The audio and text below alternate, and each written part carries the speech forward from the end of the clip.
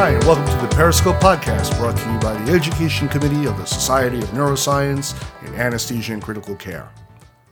I'm Dr. Mitchell Weinstein from the University of Pennsylvania, and on this edition, I'll be speaking with Dr. Gerald Lerman about anesthetic neurotoxicity. Dr. Lerman was Chief of Anesthesia at the Hospital for Sick Children in Toronto, is currently Clinical Professor of Anesthesiology at State University of New York, Buffalo, and the Chief of Clinical Research. He's written over 250 articles on a wide range of topics in pediatric anesthesia and has been caring for children since the mid-1980s. Well, Dr. Lerman, thanks for talking to me today. My pleasure. You know, my practice at this time is primarily focused on adults. So I started reading some literature, to get ready for our conversation. I discovered that there are considerable concerns about general anesthesia in children because of potential neurotoxicity, and I never realized that before. Can you give us some background on that controversy? I would distill down the controversy and concerns about neurotoxicity in young children after general anesthesia to a laboratory-driven observation causing anesthesiologists who anesthetize children to scramble to understand the scope and nature of the problem, which means we have been playing catch-up for more than a decade to identify the evidence in animals that supports this issue and understand it fully, and then to translate the bigger problem into how those animal observations might be manifested in harming children, and to get our hands around the nature of any harm that we may be creating by giving anesthesia to children. Because this was not a clinical problem that someone stumbled on and went back to the laboratory to understand. This was a laboratory investigation that had nothing to do with anesthesia. And when it was identified as potentially a problem in children, we were caught basically with our pants down, with no data and no one with expertise in this area. So in the last decade, we have basically been trying to define the problem and to determine the severity of any effect that anesthesia might cause on any group or subgroup of children. Okay, so if it all started with lab studies, what exactly happened in the lab that led the investigators to believe that anesthetics were neurotoxic? The issue at hand was that the original studies were undertaken by a non-anesthesiologist, John Olney, out of St. Louis. And in the course of studying head trauma, he happened to stumble on what should have been otherwise normal cortex in anesthetized rat pups having apoptotic areas of the brain that he could not explain. That after a little more investigation, he attributed completely to the fact that these rat pups were anesthetized. And no one before that point had ever made that observation. In fact, rat pups are extremely fragile models and difficult to anesthetize. And so that's why it wouldn't have been anybody's bailiwick. When he published that data, it suddenly sent lightning bolt through the pediatric anesthesia community, raising questions about what he observed. So the first part of the investigations were back in the lab, where a number of groups developed expertise in anesthetizing rat pups to study whether Olney's observations, and he continued to publish with different anesthetics, were in fact legitimate. Difficulties like maintaining the model, ensuring the lack of acidosis and hypoxia, hypoglycemia. These rat pups are very fragile. And in fact, when all the laboratory issues were put to rest, there appeared to be a common theme that almost every anesthetic and sedative that we have at our disposal is capable of causing not only loss of brain cells and apoptosis, but in fact disorganization of many of the neural networks that occur and help us learn and develop memory, so that young animals that were anesthetized in their early first 5 days of life turned out to have learning disabilities as adult animals. So that, you can imagine, was magnified the problem.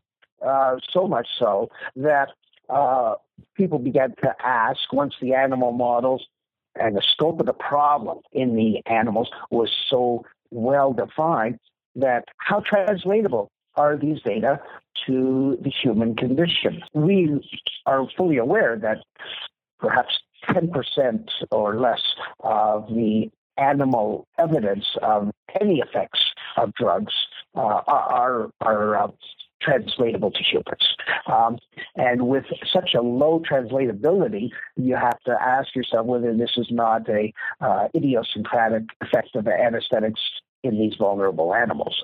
And so began a decade of trying to grapple with the clinical side of these animal data and whether or not the implications were in fact legitimate. Okay, so after those lab studies to see what was going on with the animals, then I know they went ahead and did some retrospective studies. Can you describe some of the retrospective studies that occurred?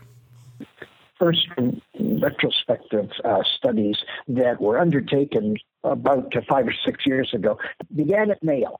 And that group has actually published quite a number of studies. They have an enormous database and a rather well-circumscribed population with not much movement in and out of the area and a very close connection between the healthcare documentation and educational testing, so that they actually were able to pull data from their surgical load in young children who had anesthetics and examine the incidence of children with learning disabilities in that community. So Bob Wilder published the first paper in about 2009 in anesthesiology. And that really was a pivotal study, because what it suggested was that in a review of over 5,000 children, many of whom did not have anesthesia, but 10% had at least one anesthetic. And in those who had one anesthetic, there was no evidence that the children subsequently developed a learning disability any greater than those who did not have anesthesia. But that those who had two or more anesthetics, they had a much greater incidence of learning disabilities. Now, the learning disabilities were all over the map. They tested reading, arithmetic, and so forth. And one might criticize the notion that these are differing parts of the brain. And should we be lumping all of these different learning disabilities together? It's open to question. But this certainly added a great deal of substance to the animal data, suggesting that there is some translatability of these rodent studies and monkey studies to the human condition. The problems with Wilder studies and many of the studies that have come out of Mayo are actually substantive. First of all, these studies were conducted in the late 70s, early 80s. So halothane was the anesthetic. There was a very little monitoring. We had no capnography and oximetry. From the anesthesia point of view, it really may not have a lot of relevance to today's quality of care that we deliver. But even more disturbing was the notion that these learning disabilities were not tested in every child in that community. They identified children with learning disabilities from their database either because the teacher identified the child as needing testing, or the parent or somebody said, I think my child needs testing, which raises the whole question, what's the incidence of learning disability in their population for whom the testing was never undertaken? And so just like every other retrospective study, there were many, many holes poked in the study. But subsequently, they've come out again looking at ADHD incidence and found that was greater in the children who had multiple anesthetics. And others have reported similar retrospective reviews of databases that have suggested that the children who had multiple anesthetics had some impairment of cognitive function at a later time in their life. Now, there have been a few studies that suggests that there are no differences amongst these groups. One study was an identical twin study. So where we had identical twins discordant for having an anesthetic. So one of them did have an anesthetic at a young age and the other didn't in the Netherlands. And they were subsequently tested, I think, around 10 or 12 years of age in some kind of school performance testing. And they found that these identical twins, clearly same genetic background and same socioeconomic exposure, had no differences. But once again, even with over 1,000 pairs of identical twins, there are problems because it may be that this neurodevelopmental and IQ testing that was undertaken was not as rigorous as it could be to look for deficiencies in the children's cognitive development. And so overall, maybe they seem to do well, but this is a question.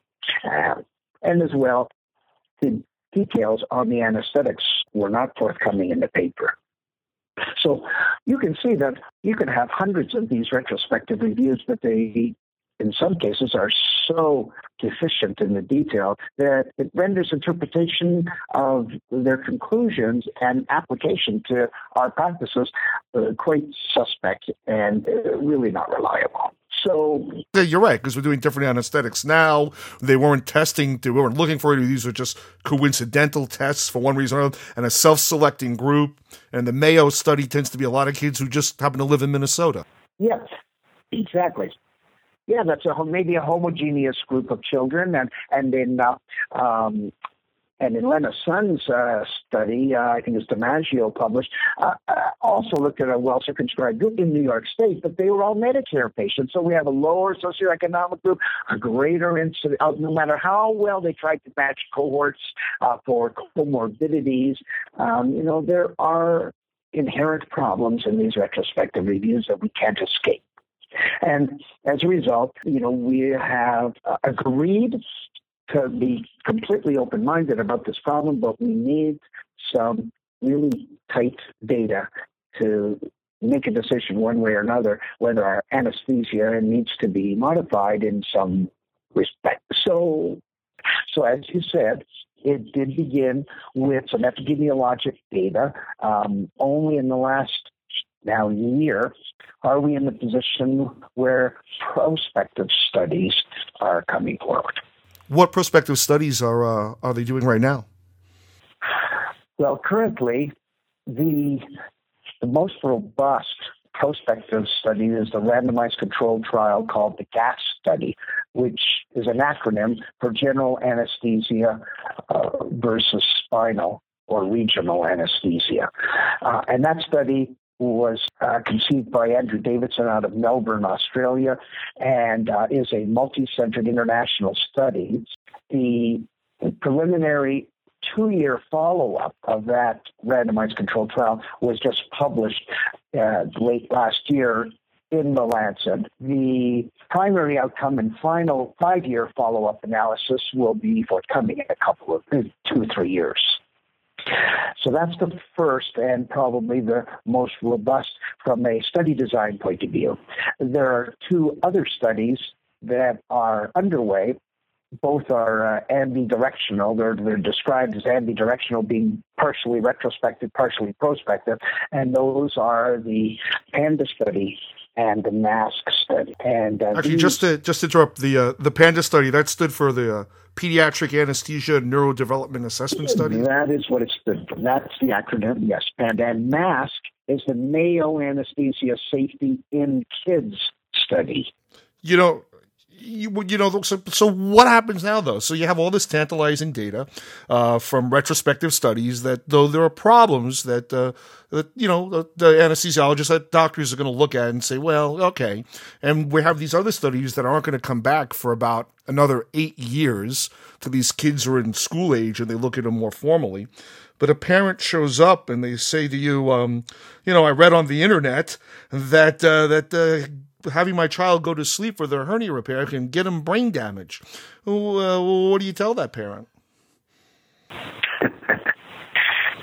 That's a very good point, because that is the problem that we face. We can discuss this amongst ourselves, but it's their child, and they need to understand what the risks are, which causes me to pause and step back a second and approach the whole question of the need for surgery in kids under 3 years of age, and how urgent is it to undertake the surgery. And one might argue, with very few exceptions, that giving an anesthetic to a child under 3 years of age is necessary because the surgeon not performing the surgery could lead to sequelae that are known to be harmful to the child. Now, what do I mean? For example, cleft lip and palate surgery has to be undertaken for a good outcome in the first year of life. There is no way around it. There will be feeding difficulties, could be aspiration difficulties, and so we have to do those surgeries. There are no elective surgeries, for example, cosmetic type surgeries that we do because we don't need to. We don't put lines in children under general anesthesia unless we have to. And quite apart from the surgical side, we get into some radiologic investigations. And you probably know as well as I do that there are scads of kids coming for MRIs for a follow-up because they don't know what's wrong with the kid, or they just want to rule something out for which there really isn't a good enough reason. And the feedback from the to the pediatrician to say, are you sure this is justified? Because, we have to get general anesthesia and there's a risk associated with it, never occurs. Because once the pediatrician refers the child, radiology don't stand in their way, and we're the last gatekeeper the day before or the day of. We have to give the anesthetic, and who are we to start explaining to the parents that this really is a greater risk to benefit ratio. So those are the extremes of the scope of the procedures for which we may have to give an anesthetic, and assuming it's a general anesthetic. Whether it's necessary surgery, there's really not much in the way of elective, but you can say there's some controversial. And then there's the other extreme, which are radiologic, for which perhaps that comes to mind as the most elective of all the anesthetic indications we have. But we step back a second for all of these and say, in the course of discussion, before the surgical procedure or medical radiologic procedures are scheduled, or a discussion has to take place of the risks and benefits. The risks of the surgery, the risks of delaying the surgery, the risks of anesthesia, and the risks of delaying anesthesia or not giving anesthesia. And I think the discussion and the concerns need to take place and be aired before the patient comes near the hospital on the day of surgery.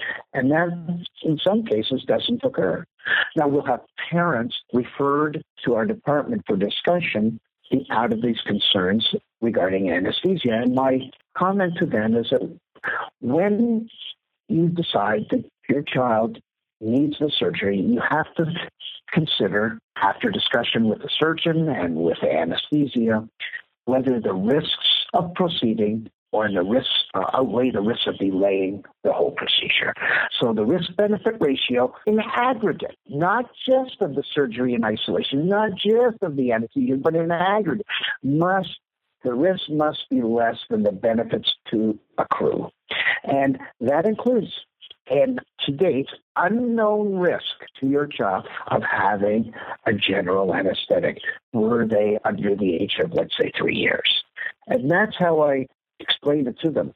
That if they come in with all their literature on the morning of surgery, then we do have a problem because the surgeon hasn't done his job in referring the parents to us. I'm sure the parents would have called the surgeon between booking the case and looking in the literature to say, hey, I just found out all these anesthetic things. I don't think I want my kid to have this, and not done something about it. It's an issue that has to occur if the parent has concerns. It's an issue that needs to have open discussion and explain to them what an expert's view of the literature means.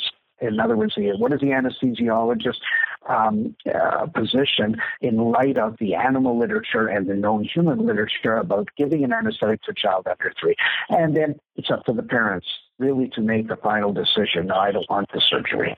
I'll wait. Do you think you're able to go into the topic of neurotoxicity in the adult brain?